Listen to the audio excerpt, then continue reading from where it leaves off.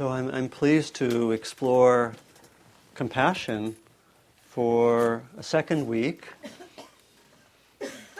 Last week when I came originally, I was just going to, since I had 3 weeks, I was going to do compassion in 1 week, joy in another, and wrap it all up with equanimity in a week. But I thought that was a little bit quick, and I, particularly in doing the practice. So I'm glad that we can have a second week with compassion practice. And how many people gave a little more focus to compassion practice, both formal practice and how it might be expressed in daily life? How many gave a little more attention to that in the last week? That's good. So we can, about half, so we can compare notes. So I mentioned last time that I was inspired to explore this territory of compassion, joy, and equanimity, in large part because for the whole month of February I was on retreat and I did these practices along with metta practice for a month, which meant I did compassion practice for about a week, more or less all day long,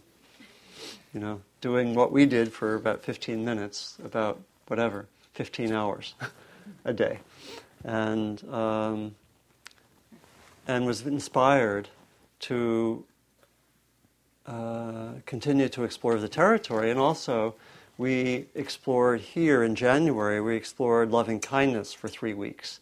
And so there's a way in which by maybe sometime in April, we will have given considerable attention to these 4 so-called divine abodes: loving kindness, compassion, joy, especially joy in the joy of others, and equanimity, which is this beautiful framework, I think a very, very subtle teaching about how the awakened mind and heart has its expression in all 4 of these simultaneously. And I was mentioning last time, one of my most continual insights and understandings was how these 4 interpenetrate each other, and how mature expressions of each of these have to include all the others. It's a very interesting perspective, and it makes a lot of sense of why compassion is hard to develop, whether in the helping professions or in daily life, that if it doesn't have the other 3 in some way integrated, it will tend to get caught and distorted. And I'll talk more about that. So today I want to give some further exploration of the meaning of compassion practice as an individual practice. And I also want to expand to explore 2 other areas: the development of compassion more in, we might say, in the world, in our relationships, and in the larger social world, second area. And then thirdly, the relationship particularly between compassion and wisdom. So those are my 3 areas that I want to explore this morning.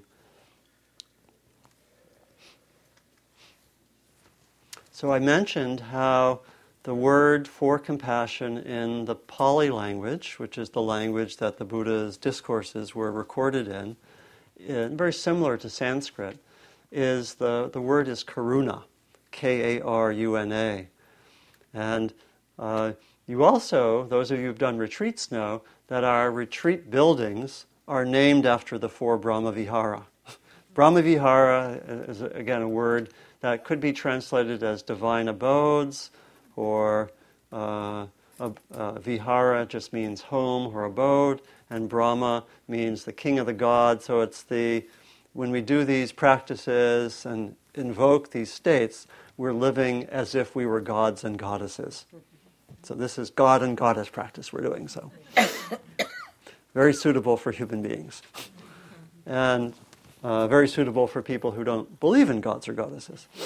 You can have your own, you can really think of this, it's sometimes translated as the sublime abidings. That's another translation of that. And so the term karuna literally means the quivering of the heart when there is suffering, whether one's own suffering or another's. And it's taken that this is a very natural way that human beings work, and indeed that other sentient beings work, that when we're in the presence of suffering, our hearts open. Unless we are somewhat fearful, anxious, or deluded, which tends to be the case for most of us a good deal of the time. So, hence the need for practice. So, but it's helpful to see that we're not producing some complicated religious or spiritual, superstructure. That it's more that we're actually, more in a sense, seeing what stands in the way of that open heart, namely the fear, the anxiety, the delusion, and that we have to work through that to a large extent for compassion to blossom more fully. In that, compassion is the natural response of the open heart to suffering and to painful experiences. To be able to be present with suffering goes against our conditioning. And that's why it's actually not so easy. As we were seeing, I think, in the question from Jane, we find it difficult to open up to suffering. We more typically want to get rid of it. And that's our conditioning. And so compassion practice directly goes against our conditioning. And for that reason, it will often be difficult. We come right up against our conditioning, our resistance, our wanting something else.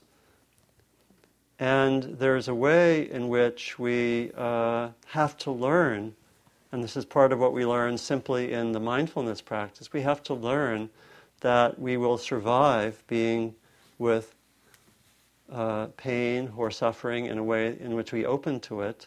And we have to learn indeed that it is in the long run can be more transformative and actually way less suffering if we learn how to open to suffering. That is, in a sense, a revolutionary teaching. That's some of what we get.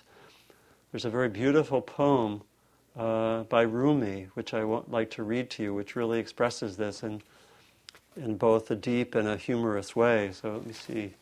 It's a poem called, it's actually an excerpt from a poem called The Question. Do you know that Rumi, this Muslim poet, is the best-selling poet in the United States, even under George Bush? That was true. Do you know that? Isn't that interesting? So we should remind Barack Obama of that. So this is from Rumi. One dervish to another. What was your vision of God's presence? Response. I haven't seen anything. But for the sake of conversation, I'll tell you a story. God's presence is there in front of me, a fire on the left, a lovely stream on the right. One group walks towards the fire, into the fire, another towards the sweet flowing water. No one knows which are blessed and which not. Whoever walks into the fire appears suddenly in the sweet stream. A head goes under on the water surface, that head pokes out of the fire. Most people guard against going into the fire, and they end up in it. Those who love the water of pleasure and make it their devotion are treated with this reversal. The trickery goes further. The voice of the fire tells the truth, saying, I am not fire. I am fountainhead. Come into me and don't mind the sparks. If you are a friend of God, fire is your water.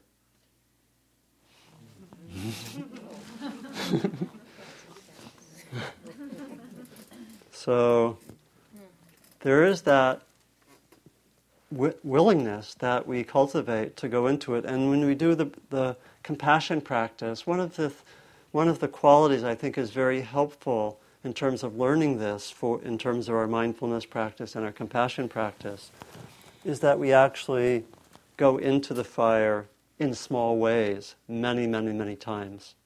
That this kind of practice is not some big cathartic thing where we suddenly go into this intense pain and have to hang out with it for 5 hours or 10 days and kind of, it's not like walking on coals for all night or something.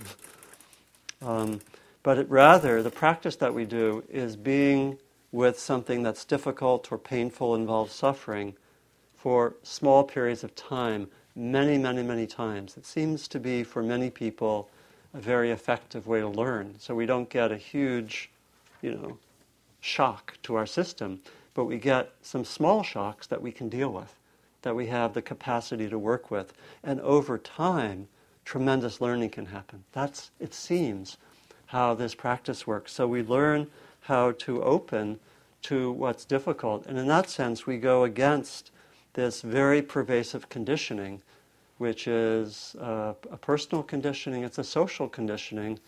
The leaders of our society do not like to go into what's difficult and painful.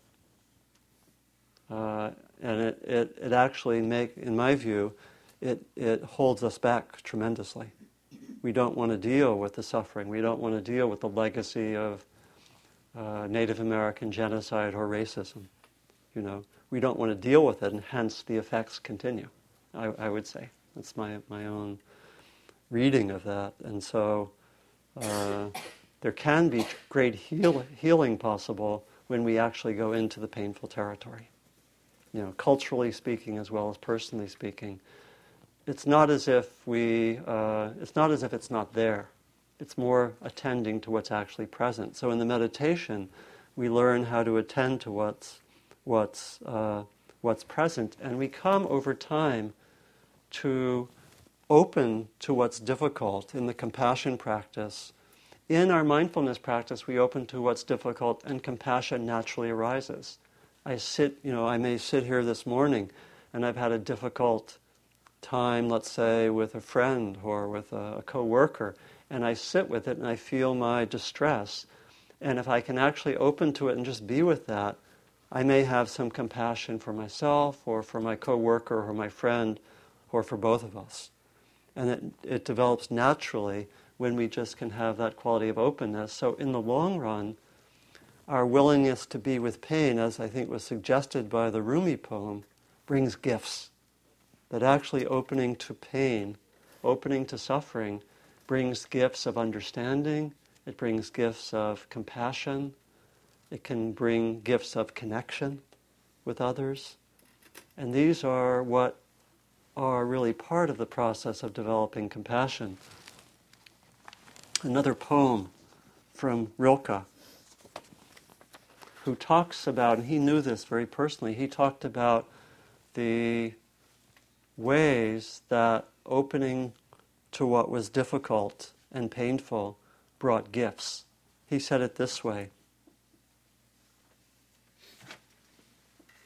"Let my hidden weeping arise and blossom. How dear you will be to me then, you nights of anguish. Why didn't I kneel more deeply to accept you, inconsolable sisters, and surrendering lose myself in your loosened hair? How we squander our hours of pain. How we gaze beyond them into the bitter duration to see if they have an end, though they are really our winter enduring foliage, our dark evergreen, one season in our inner year. How we squander our hours of pain." So it's again not to deliberately cause more pain, but where there is pain and suffering, to be able to open to it. When we do so, we find that really compassion has two main qualities. One more inner and one more moving outward. That it's much like the beautiful painting here, which is of a relative of Kuan Yin and Avalokitesvara, who is an expression of compassion and a protector. This is, for a long time I thought this was Avalokitesvara, but it's not. It's someone who's a little less known, Usnisa Sitata Putra. And there's a little description of some of her qualities. But she has the qualities both of what we might call an empathic compassion and also a responsive compassion. I think it's helpful to think of compassion in these two ways. Partly compassion is actually an inner feeling that can be empathic, that I can be with my own suffering or be with the suffering of another and feel it. It's really the literal meaning in English of compassion is to be with suffering. Compassion.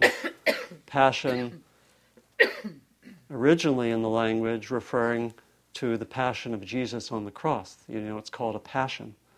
It's really translated directly as suffering. So it's to be with suffering.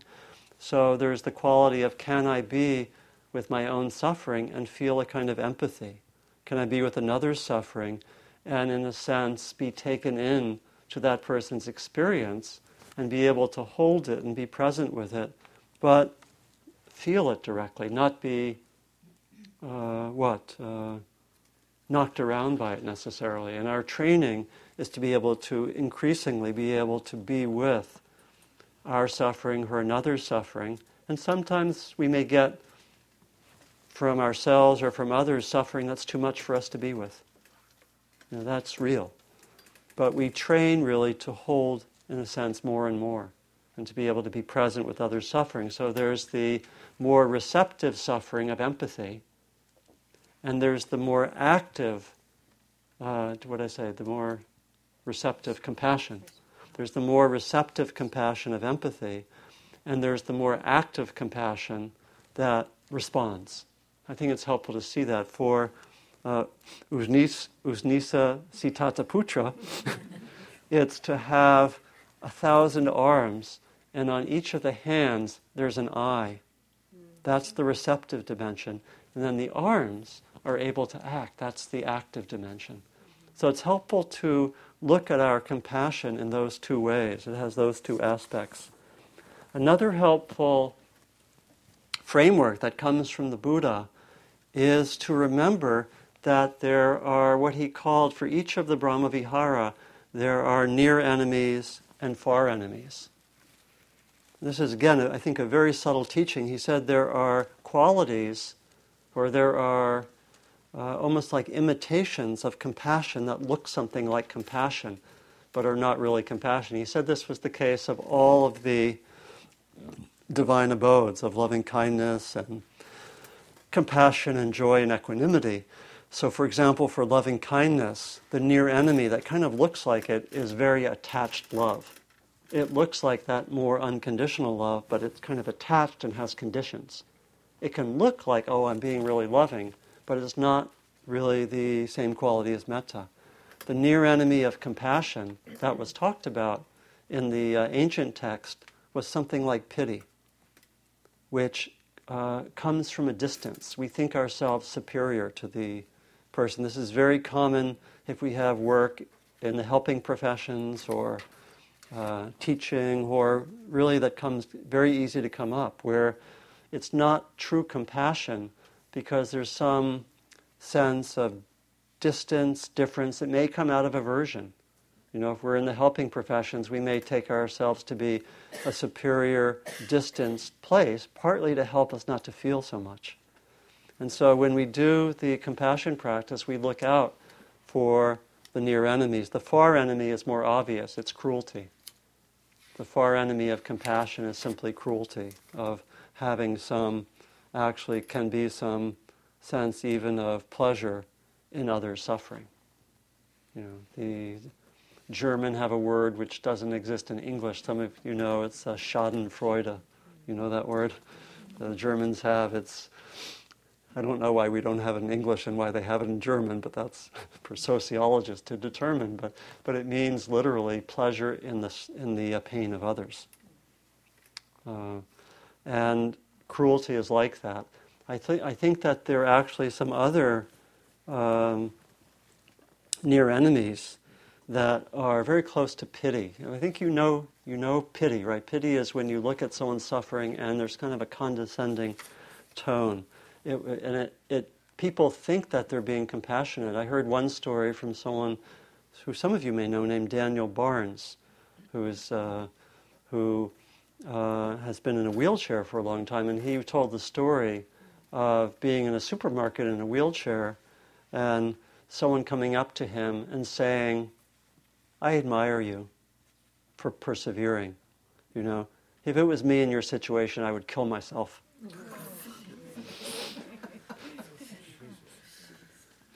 Jesus. Right, so that person probably thought I'm being compassionate, but was caught in the near enemy.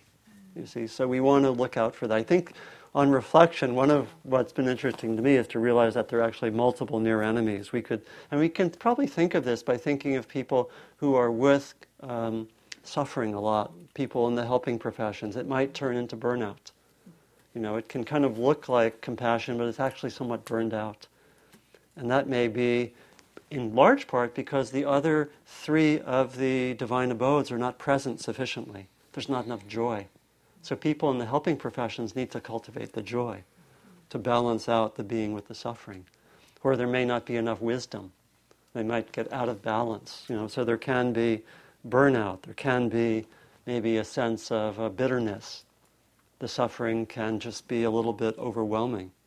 And that's where we would need to cultivate the other three to balance it out. Or there might be some, as a helper, there might be a sense of identification. You know, again, I'm a professionally compassionate person.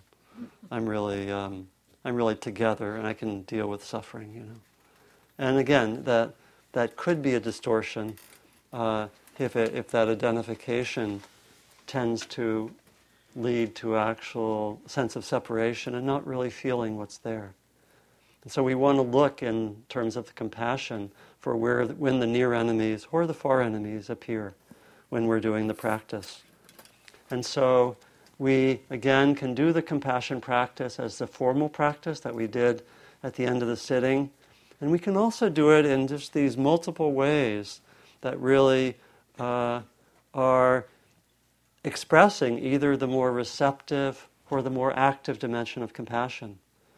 Simply when we are with someone who's telling us something about pain or suffering or distress, and we sit with it, that's compassion practice. And we can notice what happens.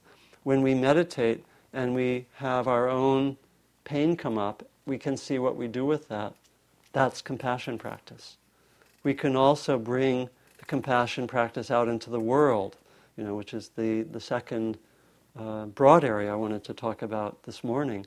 We can bring it out into the world in very, very ordinary ways. It can simply be to deliberately be with some of our friends or family members or community members who have some difficulty or distress, you know, and say that this is important for me, to make a priority to do that, you know. And it's hard. We get busy, you know, and sometimes not being with those who are suffering gets lost. I know that's sometimes the case for me. And so to deliberately act in that way. We can, for example, respond to the current economic situation. And I was inspired to get an email from Michael Lerner, some of you know, who works with Tikkun and a synagogue in San Francisco called Beit Tikkun. And he, I think, is very articulate about how to bring compassion into everyday life in relation to the larger social issues. So he sent out an email called Helping Each Other Out During the Economic Meltdown. That's a very simple compassion action. So one of the things he did was he said, let us circulate the names and capacities of people who need a little more work, who are very skilled and talented but don't have enough work, and let us distribute this to our community. I don't know what Spirit Rock is doing yet in terms of the community, but something like that would be very appropriate, you know, to actually find ways to respond to the economic distress and what's happening with people. It's one of the very striking things that I felt coming out of retreat for a month, where we were not given daily, Dow Jones updates on retreat. And coming out, and I think a few days after I came out, I had a group. I have a group that meets twice a week, or twice a month, I should say, just an ongoing sitting group. And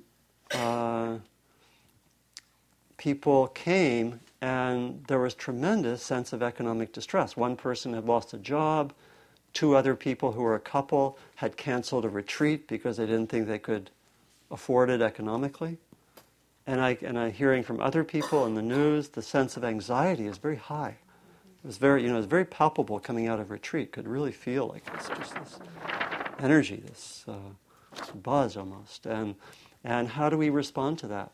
So there are more. We can respond very personally, interpersonally. We can also respond more socially. Another way is learning how to be skillful when there's pain, let's say, in a interpersonal situation or a family situation or a group. And there actually are ways to work with that. What's often the case because of our conditioning is that when pain occurs in a relational context, people don't want to go there. Now, this may be different with many of us, but it's also very common. Think of an organization. How do organizations deal with the pain that's there? And there's a lot of pain now, sometimes from people being laid off or whatever, or organizations constricting and so forth. And there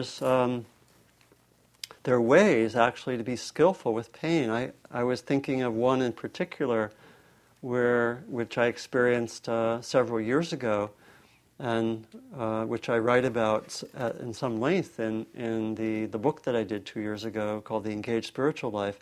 It was an experience with a nonprofit organization, a social change organization, that was having major conflicts going on. There were people fired. There was a new director who was not working so well, it seemed. There was conflict between the board and the director and the staff. Some people thought that this organization, which had been around for a long time, done a lot of good work, would have to close. They could not really very well access their pain. They were stuck. Everything was frozen. I think you know that situation probably in situations. And I was with Joanna Macy, who was invited to help work with the situation, and she did a practice, very simple practice, which is one of the beautiful practices that she teaches. And if any of you have a chance to work with her, she's one of the great teachers of our time. She's 80 now or so. So as of now, she and I and a friend named Lawrence Ellis are planning a 7-day retreat about a year from now here, up the hill. So you can be on the lookout for that. But she has a practice has a number of practices which really help people to open to pain and thereby invoke compassion. And with this organization, she first had people together. They were in a home, and I was there. There were about 30 people. Things were kind of tense. There were people who were fired. There were the people who had fired them in the same room. It was a difficult situation. And she had people gather together, and she had them first go to gratitude and appreciation. Before they went into the hard stuff, they went into gratitude and appreciation for the organization. We can understand this in terms of brahmavihara. She was invoking joy as being necessary before they went into compassion, before they went into suffering and evoke compassion, and saying we need that balancing quality of joy to be able to enter the suffering as an organization. So we did about half an hour of appreciations, which really a lot of people had forgotten why they liked the organization. That's what happens when there's suffering, right? They had forgotten. They said, oh yeah, it's a pretty good place. Not bad. Oh yeah, that's deep. That can really help the world. People had forgotten that. They just, why did that person? They get stuck on that, right? And so they did that, and then they Then she invited people to do a practice called the Truth Mandala, which is a practice where there's a circle in the middle, and there are basically 5 places to sit. In the middle there's a cushion, and then there are 4 quadrants, and one quadrant has a rock, which symbolizes fear and the closed heart. There are also dry leaves in another quadrant, which symbolizes sadness or sorrow. There's an empty bowl in another quadrant, which symbolizes confusion or not knowing. And there's a stick in a 4th quadrant, which symbolizes anger. And people are invited to go into that circle and simply express what they've been experiencing. It's a way to see a lot of pain and suffering. And they go into the circle and they pick up a stick and they express anger.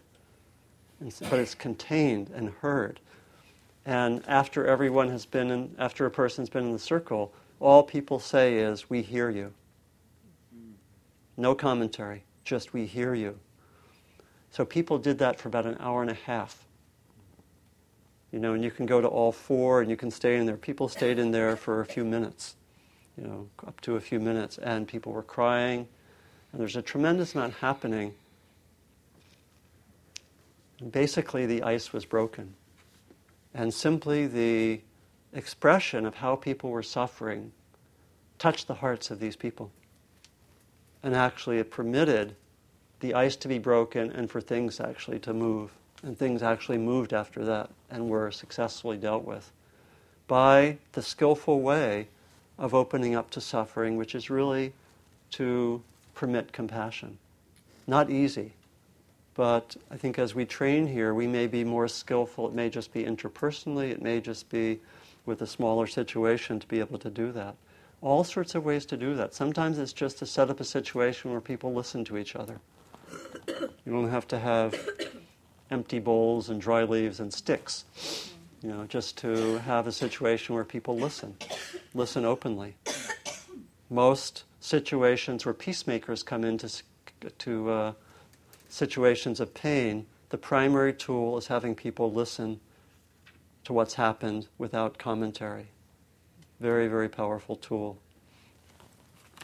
So let me there's a lot more I could say about ways of working to develop compassion in that social context. There are all sorts of ways. I think the basic tool is to create different methods that open up people to witness the suffering, to be able to hear the suffering on the assumption that our hearts, when we're not scared, are good. So there's a deep faith ultimately in human nature that's behind compassion practices, whether individual or more social. So the last piece I wanted to say is a little bit about the relationship between compassion and wisdom. And as we've seen, developing compassion does need its grounding in the other 3, in particularly, I would say, in joy and wisdom. So some of you may say, okay, I'm doing compassion practice. I really feel like I'd like to do a lot of joy practice, so that'd be fine. Though some of you want to drop compassion practice instantly and just do joy practice for the next 6 months. That's okay. Because it's really important to have that kind of balance of mind. Sometimes we get weighed down by suffering, and we need to work with that joy. Particularly if our minds tend to be aversive. Some of us, including myself, have minds which tend to focus on the problems. Joy practice is tremendous for us. Really, really good. And the wisdom dimension is also really, really crucial to bring in, to balance the compassion in some way. And I found that doing compassion practice for the week that I was doing it. I would be doing compassion practice towards a given person, and I would find that I needed, that my mind naturally went towards, I would offer, may you be free of suffering, and may you be free of the roots of suffering. And I would also sometimes have an understanding, here are the conditions, here are the factors, here's the history, and that's real. And I have, a little paradoxically, both the wish that the suffering might be transformed and the understanding that it may take a while, or that there are major factors which can't simply be ignored. Hold both at the same time. A little bit paradoxical, doesn't initially logically all fit so easily, right? Can you feel that? May you be free of suffering. On the other hand, there's the history, there's the reality. So both at the same time, not choosing one or the other. It's a creative tension that I think is very, very rich. And so in the context of brahmavihara practice, the wisdom dimension especially comes in through equanimity. We do equanimity practice, and we'll be doing that in a few weeks. In the main equanimity practice that I do is to repeat the line, no matter what I wish for, things are as they are. And so the brahmavihara practice, we both wish, and then we say, no matter what I wish, things are as they are. Both, not just one. If we only do the equanimity practice, we'll tend to be imbalanced. We'll tend to be probably a little bit distanced. So it's both the invocation. It's a very powerful connection. It's really the open heart connected with the mind of wisdom. It's often expressed, as I mentioned last time, as one of the most succinct ways to express this whole teaching that we do. That it's effectively compassion and wisdom and compassion. We have to bring them together. They're the two wings of the Dharma, it's said. The Dharma is a bird that flies with the wings of wisdom and compassion. There's a beautiful passage, let me see where this is, actually two beautiful passages from the Tibetan tradition which express this need. One of them is from Padmasambhava, who's the founder of Tibetan Buddhist, an Indian teacher who came to Tibet and is very much revered. And he says this. He was a wisdom teacher who insisted on compassion. This is what he said. Though my view is as vast as the sky, my attention to the law of karma is as fine as a grain of barley flour. It's from about the 8th or 9th century. And when he was talking about the law of karma, he really is meaning that's where the compassion comes in. Cause and the fact that there's suffering. He's saying that this wise, big view has to be combined with attention to compassion. Though my view is as vast as the sky, my attention to the law of karma is as fine as a grain of barley flour. Another passage, also from very similar tradition. This is from one of the great Indian siddhas or tantric teachers named Saraha. He said this about the need to combine. He was expressing the wisdom dimension in terms of the teaching of emptiness, the sense that there's no solid self or no solid object anywhere. That sometimes challenging teaching of not self, or another way to think about it is interdependence, that we're not quite as separate and solid as we think. Not for another day to explore in detail. Anyway, and we have, actually, we I think last fall we did. We had quite a number of sessions. Here's what he said. Without compassion, the view of emptiness will never lead you to the sublime path. Yet meditating solely on compassion, you remain within samsara. Meaning if you're only focused on compassion, you lose the wisdom dimension. So how could you be free? But one who comes to possess both of these will neither in samsara nor in nirvana dwell. That's kind of Buddhist language. He's basically saying don't get hung up by trying to transcend, and don't get hung up trying not to transcend. So they're paradoxical language. What does this mean concretely? It's kind of, we would say, highfalutin language, to use a technical term I learned in the hills of Virginia. What does that mean? I had a group last night with the program that I direct in the Path of Engagement, which is a 2-year training program to bring together inner work with social service and social action. And we were talking, we eventually were talking very much about what this very kind of deep teaching of wisdom and compassion looks like in practice. Some very ordinary ways that it manifests. And so, for example, some people were talking about, how can I be in a situation where there's a conflict? And I noticed that, one person was saying, here's some of my bosses, or some people actually who have a lot of authority are in their leadership trips, and they're projecting and doing all sorts of crazy stuff. And I can sit there and I don't get hooked by it, and I can feel compassion for them. So it's the not being hooked is part of the wisdom quality. It's not getting, because hooked means getting turned into an opposition. I'm here, they're there, we're in a polarization, we're in opposition. That's what we might say is a solidification of self. That's really what the sense of emptiness is pointing to. Can I just see this as, here's what's happening, here's, this person is angry, this person is deluded in this moment. And can I be there and hold the place of compassion? Can I be, another person who is a doctor was talking about, can I be with people's pain and complaining and still keep compassion without getting hooked by it? Because it's not so easy, because they might be complaining about the doctor, right? Can I be with that complaining and the pain and not get hooked and still have compassion? And so we really had this very interesting exploration of these very ordinary ways that this very deep teaching can express itself. It's, can I be with the reactivity, the complaining, the projection, the acting out of others, and see it clearly and still have a heart of compassion? I think we do that quite a bit, actually. But we can think of that as kind of the training that we're doing, kind of the edge of our learning. To better, we might go into a situation and say, let me try to do that. Here's this person who I know is reactive a lot. Can I be there and actually notice the reactivity, not be so caught by it?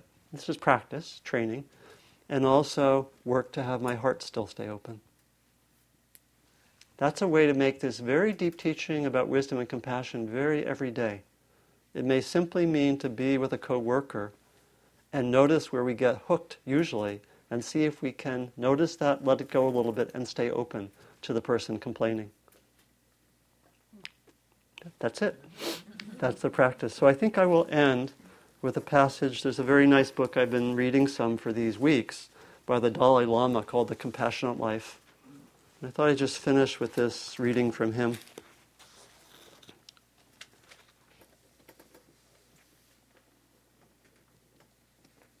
True compassion is not just an emotional response, but a firm commitment. Because of this firm foundation, a truly compassionate attitude towards others does not change even if they behave negatively. Genuine compassion is based not on our own projections and expectations, but rather on the needs of the other, irrespective of whether another person is a close friend or an enemy, as long as that person wishes for peace and happiness and wishes to overcome suffering.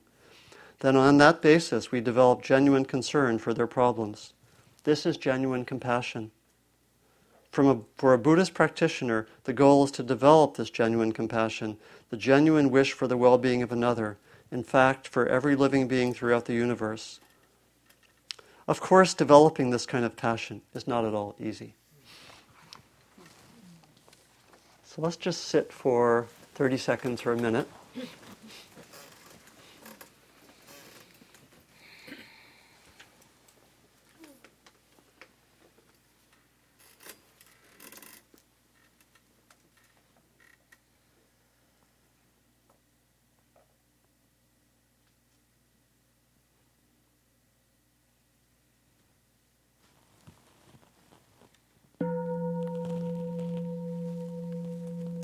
We have some time for discussion or reflections or question. Please. And maybe say your name before. My name's Lavinia, and I've been deeply for years examining this place of compassion from two perspectives. When I lived in the Bay Area before, I was often involved in studies that would uncover what was difficult that a community would deny. Yeah. So homelessness is an example that, over 15 years ago, there were studies that people were becoming homeless not because it was their fault and that it wasn't substance abuse, and how families were being derailed. Yeah. And then I was part of a study where we found that children in a community that was enormously wealthy were coming to school not eating breakfast, not because they didn't eat breakfast, but because their families couldn't afford it. Yeah. So I've been examining compassion at what place it is a call for action. Yeah. Yeah. And when you were speaking about the economy, recently I started with my Tonglen meditation. Tonglen? Tonglen, right? Yeah, yeah, yeah. Where I would first, call my own suffering and then extend recognition that there are a lot of beings with this suffering. Yeah. And now I've added a third place, which is a prayer that we can come together to look at this suffering as something universal that we can find the power to solve. Mm-hmm. And so one of the things I've become very aware of without judgment is you've talked a lot about when compassion could mean cruelty or compassion isn't authentic. Mm-hmm. And in communities right now, I think the call is really like what you told with that story of working with Joanna Macy, which is, I'm wondering, were these people convening with the intention to heal the suffering? Yeah. Because that, to me, is a whole new layer of compassion when you convene as a community to heal the suffering. Yeah. Yeah, thank you, Lavinia. And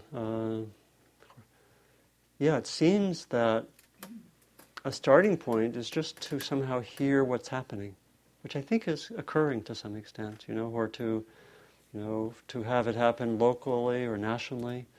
Because I think a lot, and this is where the media is so important, because when we hear collectively about suffering, there's a natural intention to respond. And so a lot of the problem is that the newspapers are very selective about which suffering matters, right? I mean, it's been quite a policy. The U.S. government does the same thing.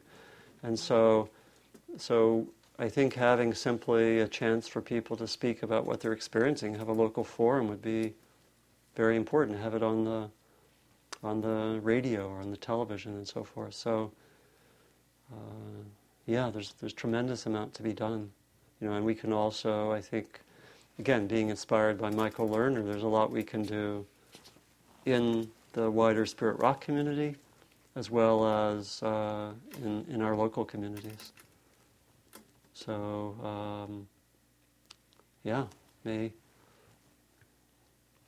may good organizing occur. Yeah. May good organizing occur. So. Please, yeah. I have a very specific situation I thought of with the compassion practice. I have multiple chemical sensitivities, and I'm mostly housebound, and my trip to the grocery store is my big social event each day. And I've met different folks, and I run into them again, and one of them is an obese man in a wheelchair with an oxygen tank, and he's kind of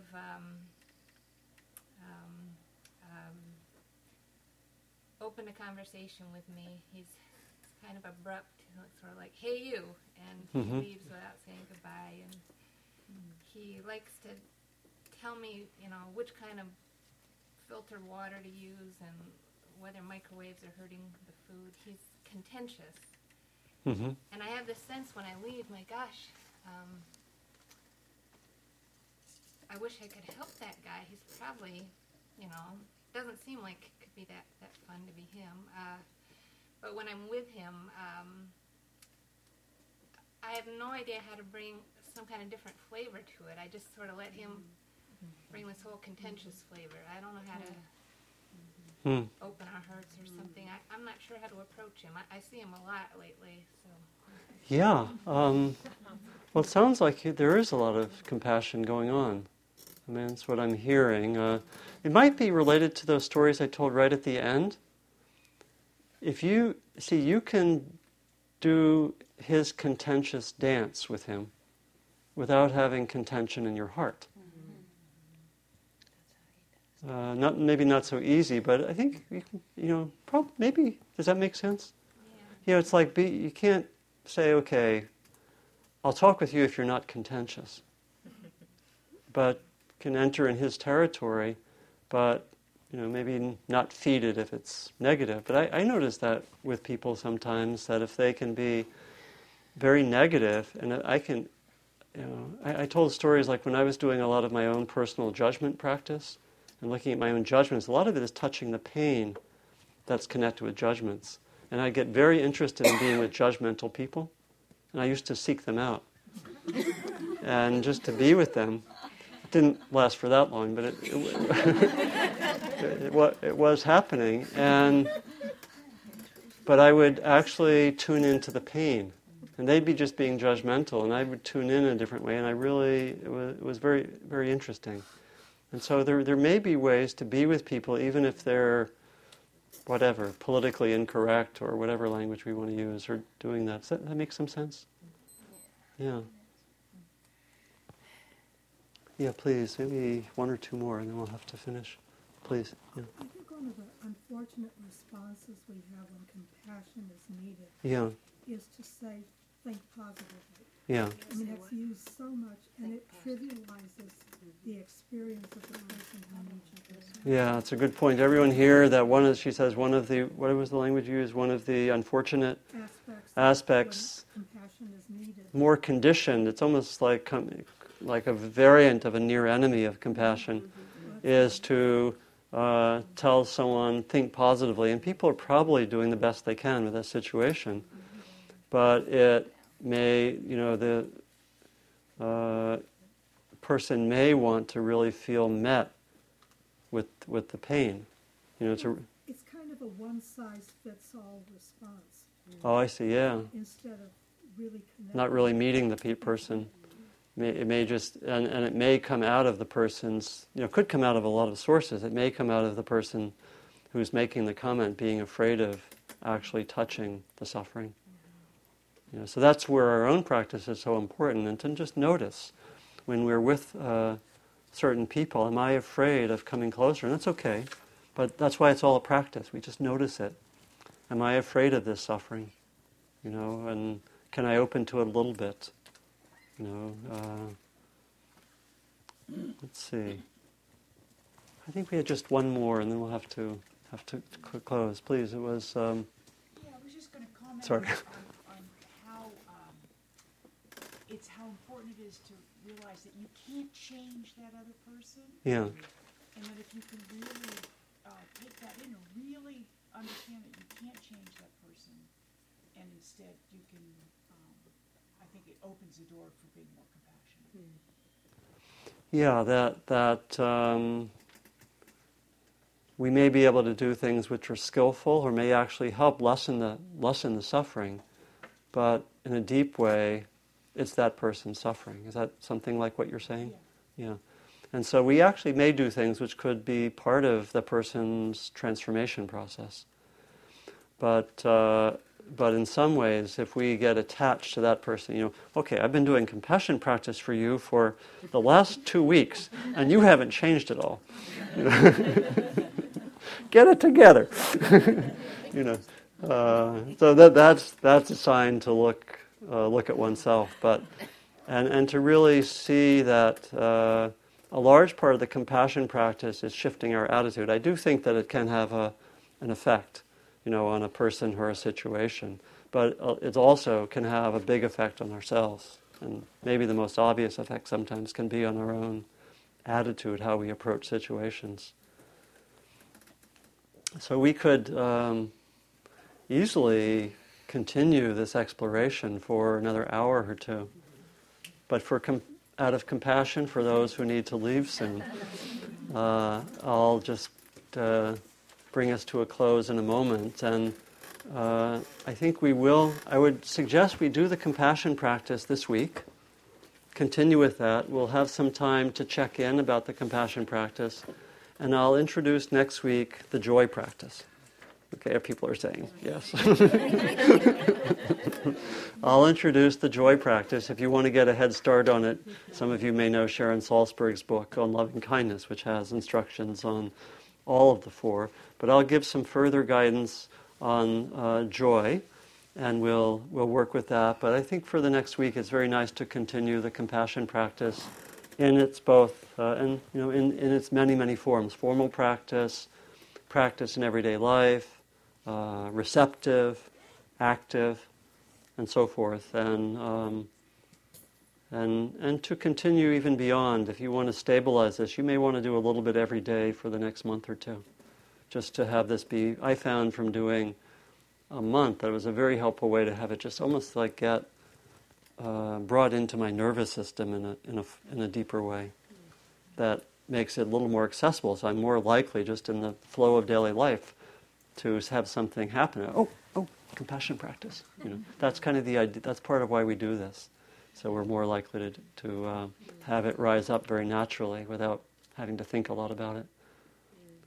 Let's just sit for a minute or so, and you can bring to mind your intentions for the next week.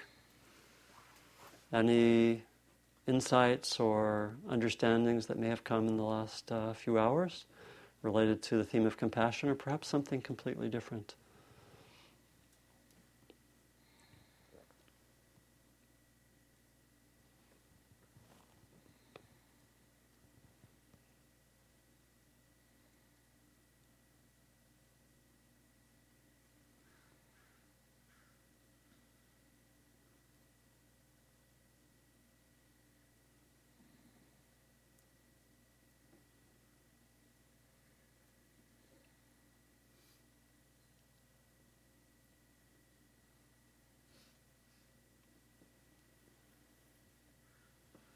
So we recognize in closing that we do this practice and this exploration not just for ourselves but for others.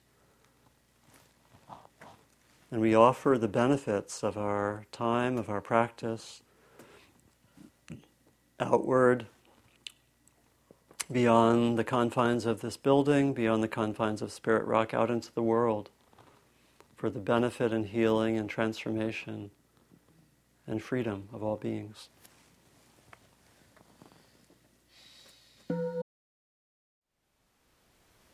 Thank you for listening.